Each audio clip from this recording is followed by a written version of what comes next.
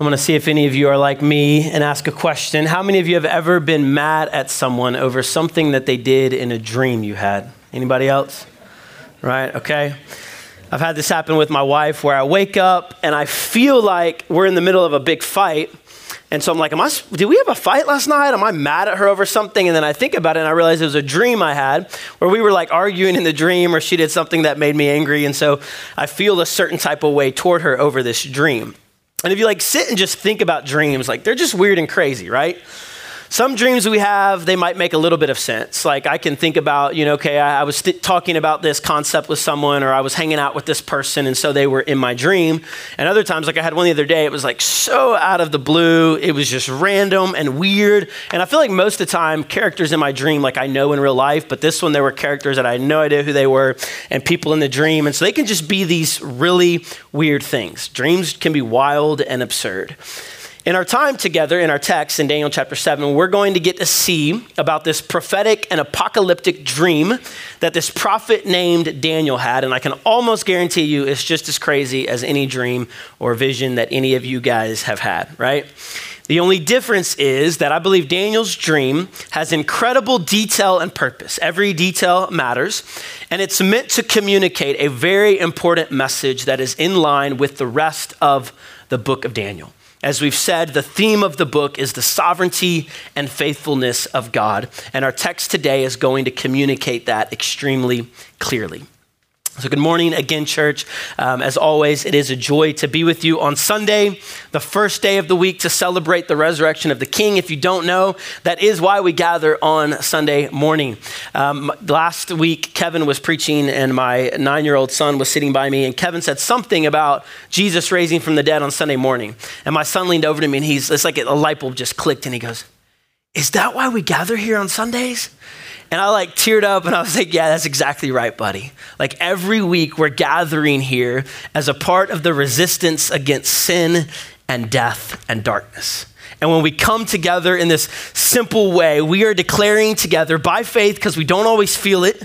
It doesn't always seem like it, but we're declaring by faith that at the end of the day, Jesus got back up out of the grave and he wins. And we're also confessing our need for him to come back and rescue us and put all things together again. And so I just want to thank you for joining us. It's good for me to be reminded of the miracle that is the gathered church here together. As we've said a few times now, we are continuing today in our series through Daniel, the prophetic book of Daniel. And we're going to be in chapter 7. If you want to make your way there are Bibles scattered around. We'll also have the verses on the screen for you as well. So follow along however you want. If it takes you a while to find it, no problem. It takes me every time I try to find it, so don't feel bad. In many ways, Daniel chapter 7 is the most important and most central chapter of the entire book. It bridges the first 6 chapters and the last 6 chapters together. And so what the writer's gonna do, the breakdown of Daniel is pretty simple. The first 6 chapters, the first half, are stories about God's faithfulness and sovereignty. And the second half, the last 6 chapters, are visions about God's sovereignty and faithfulness, but they're communicating the same overall message. First 6 chapters, straightforward narratives about God taking care of his people. The stories, these historical accounts, they contain some crazy things, but they're just these historical narratives, these earthly pictures of God's rule and reign in the midst of chaos on earth. And so the last 6 chapters, which for better or worse, we're about to wade into today, right? They're telling the same message just from a heavenly perspective instead of an earthly perspective. And so things get even a little crazier, right? This is the part of the book where a lot of people stay away from. And by the end of it, we might have been like, now we know why, but we're going to dive in. So we're going to spend about 4 weeks. There's 4 different visions, and we're going to be looking at the first of those 4 visions today. So chapter 7 is a vision, 8 is a vision, 9 is a vision, and then 10 through 12 is a vision. And so we're going to break it down that way over the next 4 weeks, okay? Before we get into the text, I think it's going to be helpful to set some ground rules for reading what is called apocalyptic literature, okay? Vastly different from what we just read. Normally a book contains the same type of literature, but sometimes like a book like Daniel, first 6 are historical narrative, and this is apocalyptic, okay? Now, most people, when they hear apocalyptic genre of literature, they think that it deals with the end times. And that can be partially true, but we don't need to limit it to that. Apocalyptic simply means unveiling or revealing. That's why you have revelations.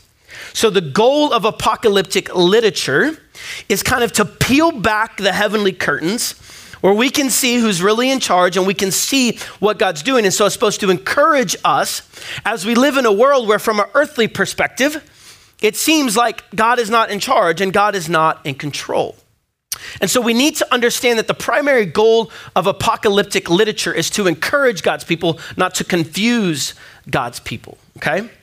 But let's admit apocalyptic literature gets a little funky sometimes, right? Because anytime someone gets a glimpse into a heavenly realm and then they try to explain it in earthly terms, we're limited by words and symbolism and pictures, and so it's gonna get a little interesting. Maybe you've had a kid ask you to explain something and you're trying to explain this concept or this idea, and so you start using symbolism. Well, it's like this. The other day, my son, I was explaining flying to Tijuana like I'm gonna be doing in a month or so, and I was talking about a passport. And he was trying to understand a passport. So then I said, well, it's kind of like a driver's license. But then I was trying to explain a passport doesn't mean you can fly the plane. Like a driver's license means you can drive a car. And then I was trying to explain it was like a state ID because he has a state ID. And then the concepts began breaking down and he was fixated on what I was trying to say it was like instead of the actual thing. And so that's kind of what goes on. We can get fixated on the word or symbolism or picture instead of seeing it as an example or a parallel. And so let's be careful to not get stuck on the symbol and miss what it's meant to represent, okay? So let me give you a few. This is kind of like an introduction to the second half of the book almost. So I'm going to give you a few simple guidelines that I've kind of picked up over the years as I've read apocalyptic literature. And so these are just a few guidelines before we read the text that I try to follow as I read apocalyptic literature. First one, stay humble, okay? From start to finish, this is the most important one.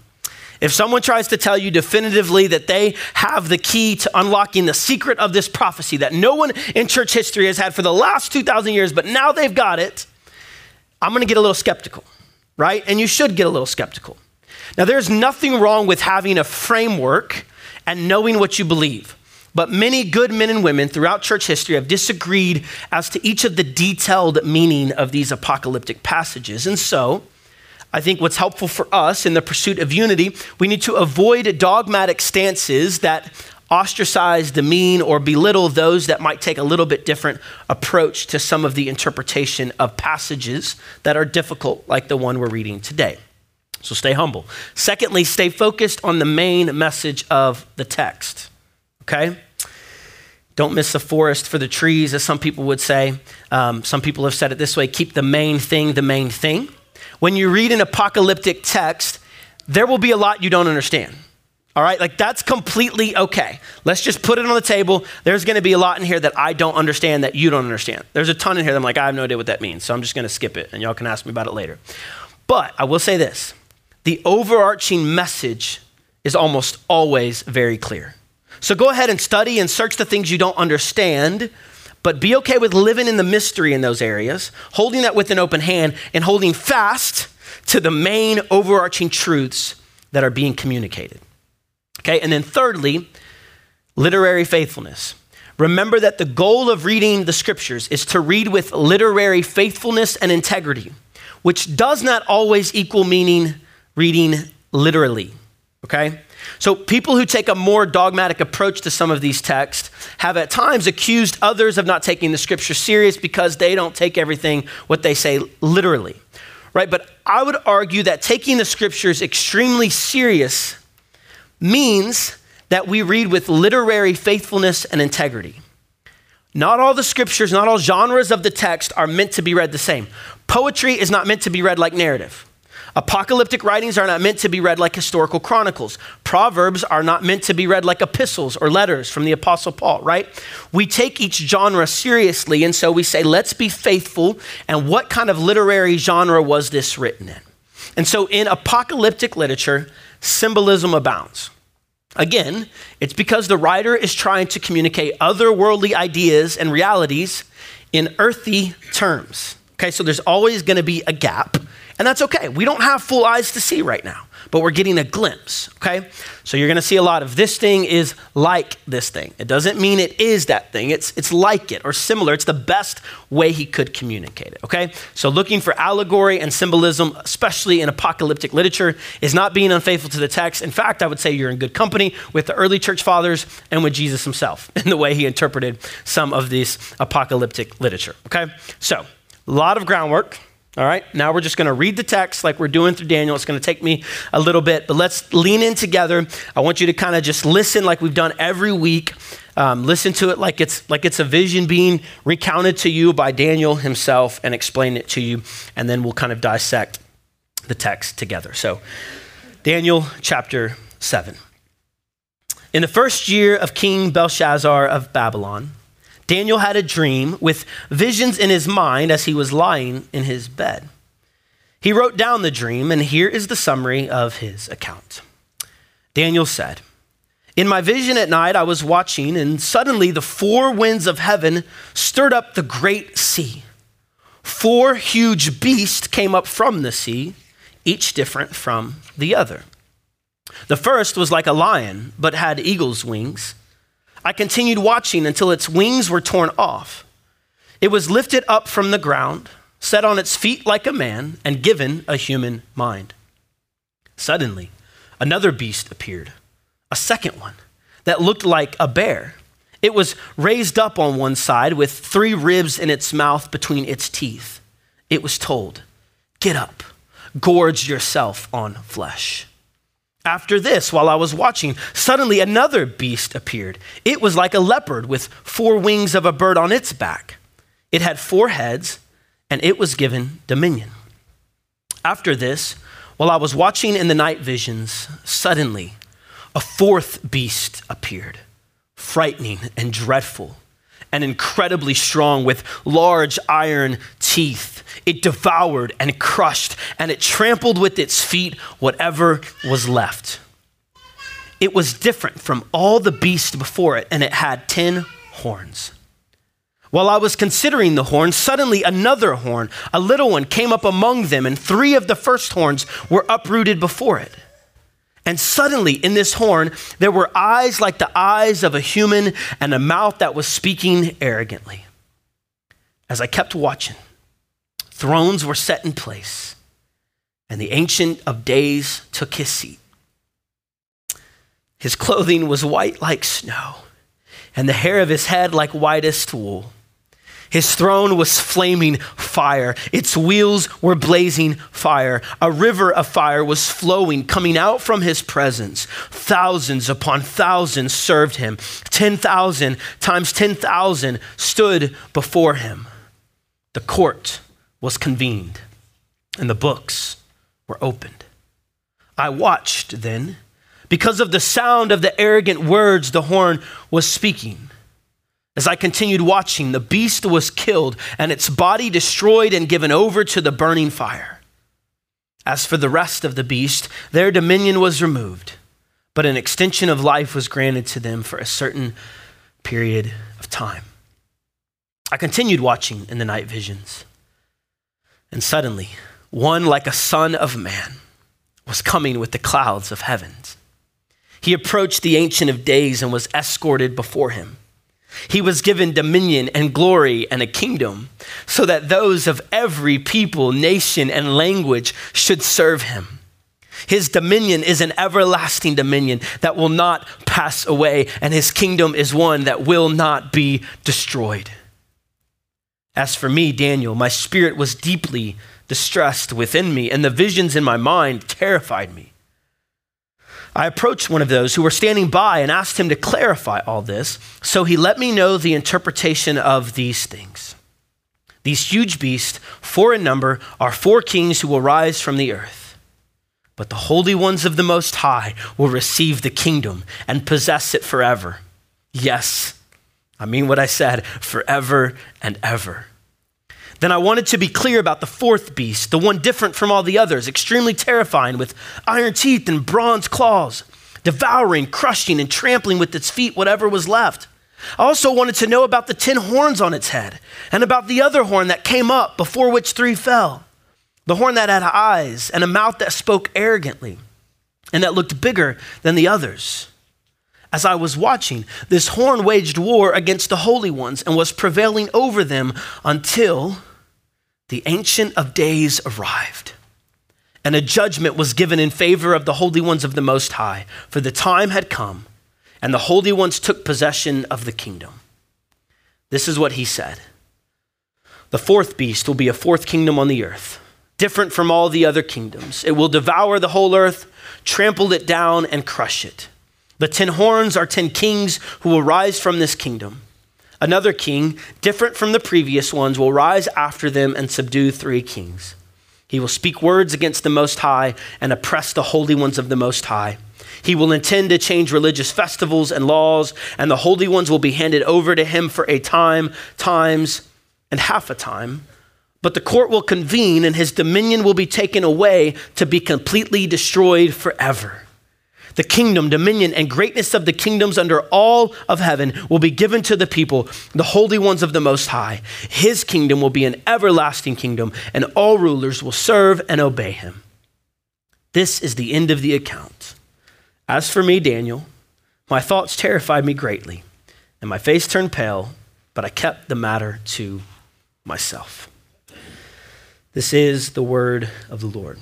So let me just say, I'm not going to be able to cover every little thing and every question you have. So if you have questions, maybe set them to the side for just a moment as we go through and try to follow me, and then we can talk about those later. Feel free to grab me afterwards, but we're going to cover what we can. So if you noticed at the beginning of the telling of this dream, Daniel dates this account right away in the first verse. If you're following along, we're actually moving back in history a bit to the beginning of the telling of this dream. To the beginning of Belshazzar's reign. So we're anywhere from 15 to 20 years before the accounts from chapter 5 and 6. So Belshazzar and Daniel in the lion's den, we're quite a ways back in history. And so Daniel's recording this dream post having it, okay? So a lot to take in. Before we get in the weeds, let's practice one of our rules, which is to keep the main thing the main thing. And so we have to ask, what is the main point of all this? And if you're paying attention closely, which it took me like 20 times reading through it to realize that the text actually tells us right away what the main point is, the summary of it. Daniel actually said, I wanted to know the purpose of this vision after recounting it. And in verse 17 and 18, he gets a summary answer. Now he goes on to ask more detail, but this is the summary answer he gets from this, probably an angel standing there. The angel says, these huge beasts, 4 in number, are 4 kings who will rise from the earth. This is not a good thing if you're in Daniel's position with these earthly kings that are oppressing him, right? But 18, the holy ones of the Most High will receive the kingdom and possess it forever. Yes, forever and ever. This is the summary statement of all of this vision. Earthly kingdoms will come and go, but the people of God will not be forgotten. And they will be invited into the eternal kingdom by the power of God. That's the big picture idea. Okay, so let's look a little closer at this vision and see how it fleshes out this main idea.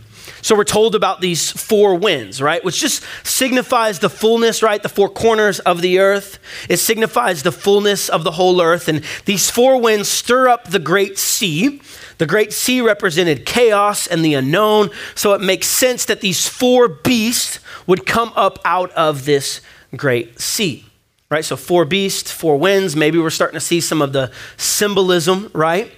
But we're told that these 4 beasts represent 4 kings or kingdoms. They're kind of used interchangeably. We're told that the 4th beast, though, there's something special about him, right? Like the first 3 are your standard bad guys. They get a short little explanation, but the 4th is like the super villain, right? Like the boss that if you're playing through a video game, to get to the next level, you've got to beat the super boss, the super villain. This is this super beast, right?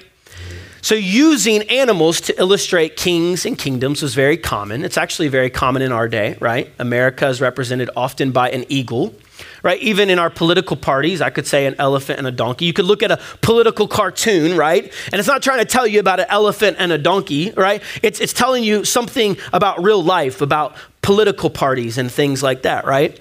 Another example thrown out in preaching team was mascots, right? If I told you a Crimson Tide, rolled over a tiger, I don't know, Alabama has like 40 different mascots, it's kind of weird, but which I guess, war eagle and then a tiger. I don't know how all that works. But anyways, right? We see these using animals as illustrations to symbolize a certain thing or group of people, right? To illustrate a message. We're not meant to get stuck on the animal itself. We're supposed to see what it represents, okay? Now, so we see 4 beasts. Almost every scholar believes that this corresponds to the 4 kingdoms of Daniel chapter 2. If you remember, Nebuchadnezzar had a dream about a statue, and there were 4 different kingdoms represented. Everyone is in agreement that the first kingdom in both chapter 2 and this chapter represent Nebuchadnezzar and Babylon, okay? After that, depending on which scholar you ask, you might get disagreement. Some believe that the second kingdom was the Medo-Persia Empire combined. The third was Greece, and the fourth was Rome. Some believe that the Media Empire was the second, the Persia Empire was the third, and Greece was the fourth and final beast. Regardless, okay, because there's differing views, the main point is this, that there will be kingdoms that arise, real kingdoms, that have real earthly consequences that oppress the holy ones of the Most High. And for Daniel, if we've been following along, this is not a surprise, right? We've read the stories of 3 men being thrown into a fire, of Daniel being thrown into the lion's den, of this oppression, of them being taken into exile. And so maybe the specific kingdoms that these beasts represent are not as important as this idea of 4 kingdoms, which means fullness. The reality is that this passage in all of Scripture shows us that no matter where and when, what age the people of God find themselves in, there will be oppression, there will be resistance to the people of God living faithfully as God's kingdom citizens. There will be pressure to give in to the cultural ideas of the day. And so we see this battle being waged in the heavenly realm.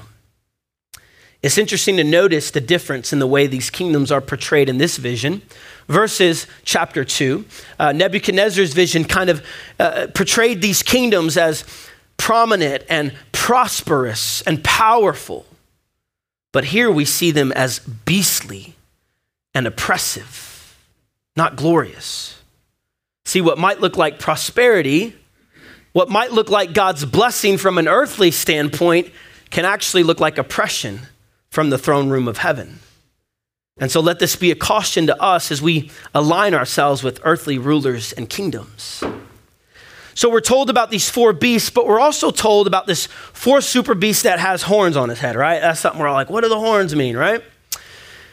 Then there's this little arrogant one, right? So they represent kings. We were told that. This little arrogant one, right? Little man syndrome. He's like speaking loudly and boldly, this little horn, right? Yeah, so anyways, I was going to make another comment. I'm not going to. All right. But this little horn is arrogantly speaking, and he wages war against the holy ones, right? So the horns represent kings. Some people think they're specific literal kings. Some people think 10, again, is just kind of representing completion. You can go read about all that. Some have equated this specific horn to a very specific future Antichrist figure. Others have already seen this fulfilled historically in Antiochus Epiphanes, who was a ruler who desecrated the Jewish temple around 175 BC. Others think maybe it's Nero, right after the time of Christ, who oppressed the people of God in the 1st century. Those are all valid views. Honestly, personally, I'm inclined to believe it could be all of the above, right? I think that these apocalyptic visions are intentionally left vague so that they can be repurposed in future generations, because the main truths are relevant for all people in all times, okay? There's kind of 2 ditches as we talk about this, and then we're going to move on. One is assuming that this is so specific of a fulfillment that it already happened. It has no meaning for us in this day and age, right? The other ditch is like looking for fulfillment of this text around every corner, right? Like who's the new Antichrist popping up, and it's like kind of centering ourselves as if our place we live and our moment in history is the central moment of history, when it's not. Like go back to the cross and resurrection if you want to know the central moment of history, okay? Regardless of immediate meaning, all right? Hopefully that satisfies you enough to move on with me. The clear thing that this passage seems to be doing is moving us from one degree of evil to another. Right, so you have the 3 beasts and the 4th beast, and then on the 4th beast you have the 10 horns, but then you have the 1 horn that rises up. right? It's like we're seeing the worst of evil just spiraling out of control until it meets its fullness or its apex in this beastly antichrist figure. The exact opposite. Humans were given dominion to serve others, to cultivate life. And this beastly figure has now done the exact opposite. He is oppressing and domineering and lording over the weak and the exile and the foreigner. No regard to whom is hurt or crushed in the process. And in the vision, if you're reading it, the fourth beast is winning. The holy ones are losing the battle. Like we're told, they're being defeated for a time. And then it multiplies, then it's 2 times. And then you would expect to read next that it's 4 times, and it gets worse and worse. But then we see this rule and reign of this beastly dominion cut off suddenly. Instead of 4 times, we read half a time because someone else steps in. And who is this someone? It is one called the Ancient of Days. And I love the way like this scene is set. And we're reading this, and beasts are raging, and horns are oppressing others. And then you kind of have this just calm, cool, and collected, like if you've ever helped us set up chairs in here, right? They're just kind of setting up these thrones, slowly, methodically, and the Ancient of Days just comes in and takes his place on the throne. The creator of the universe. God, Yahweh. We're told the books are opened and the court is convened. This is not a battlefield. This is a judgment hall. And this super beast with the great arrogant horn that no other earthly king could stand up to is destroyed forever. We don't read of a big battle. We don't read of a war waged, just a sovereign God dealing with evil and coming to the rescue of his people. Like my 7-year-old daughter, she'll talk about God and we'll talk about the devil and she'll be like, yeah, God could just like, boop, kill the devil like that. And I'm like, yeah, that's right. That's exactly right. Like just with the word of his mouth, he can send this beastly figure representing evil, the enemy, Satan, into a burning fire pit forever. And so more important than identifying exactly who this horn on this beast was or is, more important than that is what God does to it. And this is a truth that we need to reclaim as God's people. No matter what it looks like from an earthly perspective, evil does not win. And I get it. We can get just very negative about it. And we're not, again, just this kind of like blind faith. No, we're saying like, this is real. God rules and reigns.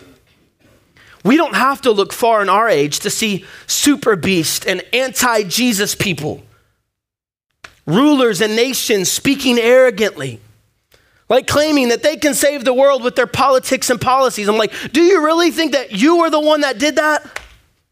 Like seriously? Sometimes even saying they are God's chosen ones. And I'm like, your actions declare anything but a quiet faithfulness. Like you're just speaking arrogantly, oppressing and abusing the foreigner and poor, using them as political pawns in a game. That's evil. And I'm just talking about here in our country, all right? Like we haven't even got to the whole world, right? Like the evil around the world. If you want to know about the global church, like ask one of our global church planning partners that we're sending out. And they can tell you that suffering and oppression of God's people is normative. Like the anomaly is not facing persecution and suffering. And what I love about the unveiling of the heavenly realm, it acknowledges that these beasts and powers are terrifying. I mean, Daniel's like, you'll see him like losing sleep over it. Evil is real and like it's scary. There's fear in our hearts. If you're going to share the gospel in a context where persecution is expected, like the fear is real. But just as real as the beast of evil is the God who destroys it.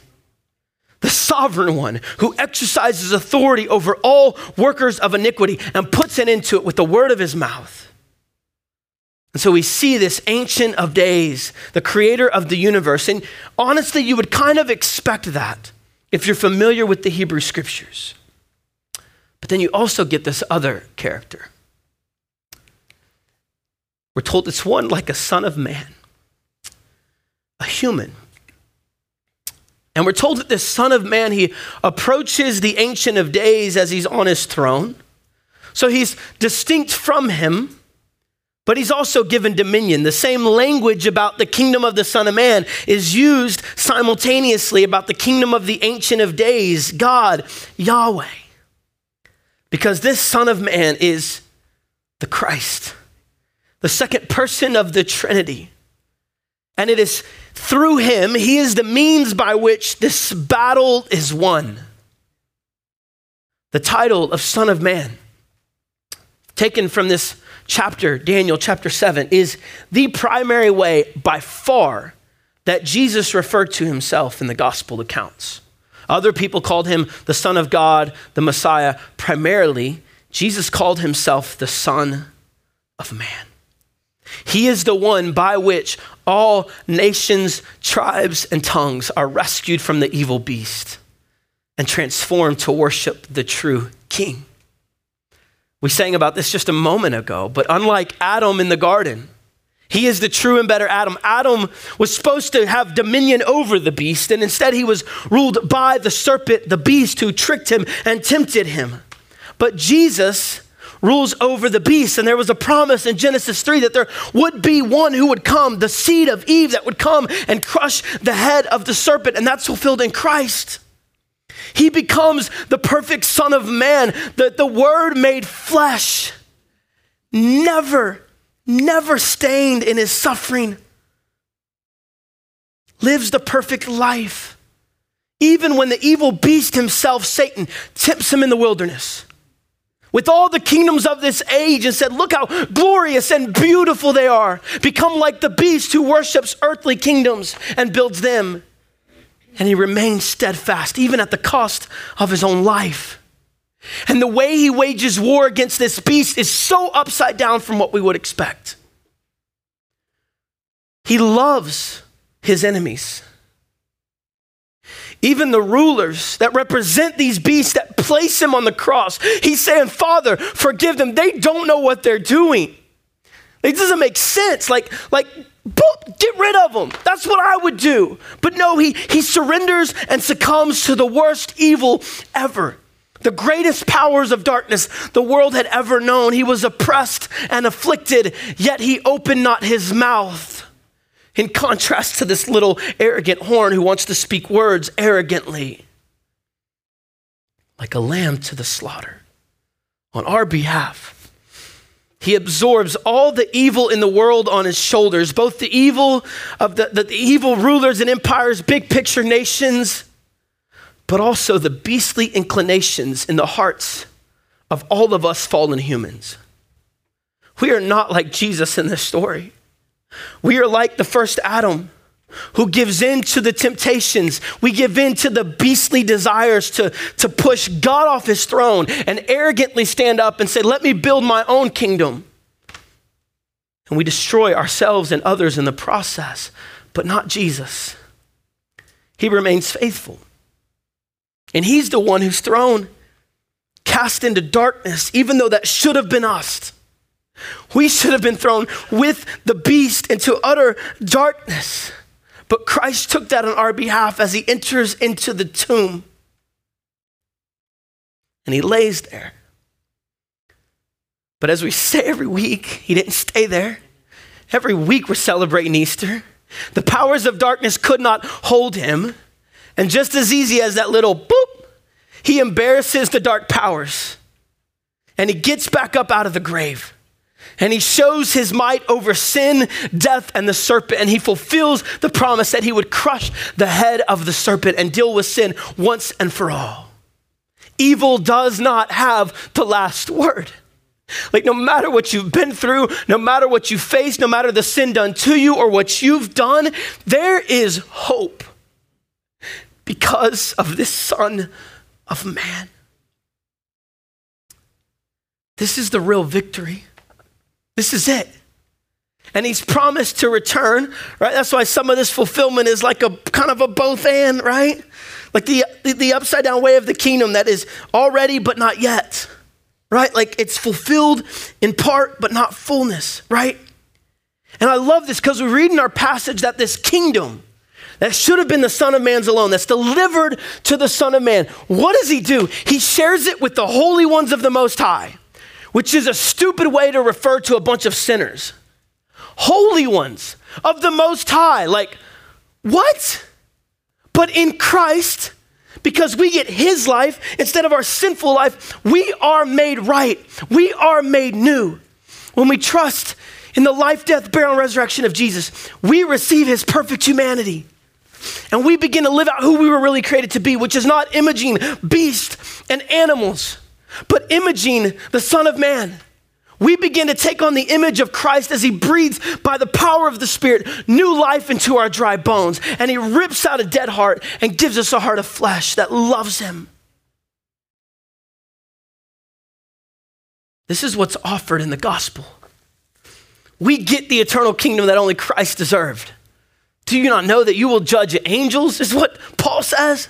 I don't even know what exactly that means. But like, we get to be a part of ruling and reigning with Christ. It's crazy. Without Christ, we're heading, the best human and the best nation are becoming beastly creatures, destroying and domineering over all. But with Christ, when the Spirit of God makes us new, we become new creations. Real humans who we were created to be. We receive the kingdom of God. And this is a right here and now. You get to rule and reign with Christ through the little everyday stuff. And yeah, it might not look like a bunch of thrones being set in place and you looking like Gandalf up there, right? Like we're just hanging on to God as he's like, powerfully working in the world. And it's just through like the quiet resistance of evil by living subversive, faithful, sacrificial lives to the glory of God. Loving our enemies. You can't do that without the power of Christ. You can't even like your boss, let alone someone who's trying to kill you. Like, we can't do that. We need God to make us new. Praying for those who hurt us and use us. Taking the gospel to those who've never heard. That's kingdom come, dominion, rule, reign with Christ. And we live these lives with great boldness and confidence, knowing that nothing can stop it. How do you think Daniel stood in the lion's den? Not even worried, because he had seen this vision. God wins at the end, so no matter what happens in the here and now, like he wins. What did Jesus say to his disciples? He said, all authority, all dominion, when he's commissioning them to go make disciples, he makes sure to tell them, all authority in heaven and on earth has been given to me. Therefore, because of that, because I'm in charge here, because I've proved that on the cross and resurrection, now go. Make disciples of all nations. So we go with confidence, even when every earthly sign points to death and defeat. The unveiling of heavenly truths speak a better word. Jesus and the holy ones win. So that's in the here and now. And one day, guess what? The kingdom in its fullness is coming. There's a hope there. Together, all nations, tribes, and tongues, bowing in reverence before the Ancient of Days, singing, worthy is the Lamb who was slain to receive blessing and honor and glory and power. That's true reality. I can't wait. The other day I was talking to my 9-year-old son. He said, sometimes I'm worried that the new creation isn't going to be real.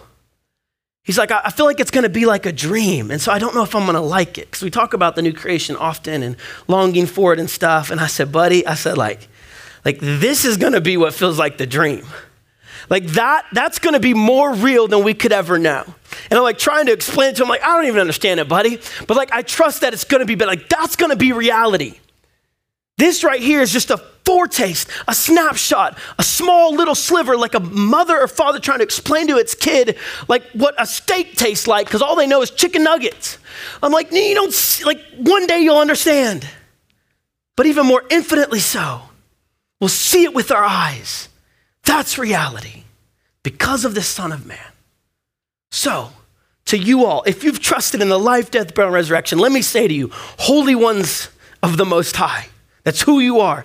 Be encouraged through sickness and death, through oppression and mockery, through temptation and sin, through wars and disease, through suffering and persecution, God reigns, and his dominion will never pass away.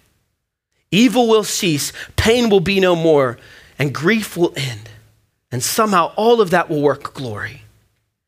And the glory of the kingdoms of man will be brought into the earthly kingdoms, will be subservient to the glory of God. We read that in this passage, we read it in Revelation. We will rule and reign forever, and flowing from God's throne will no longer be a river of destructive fire.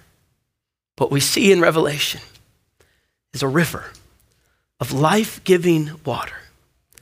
And we're told that all who thirst can come drink from the water without price. All we bring is our emptiness.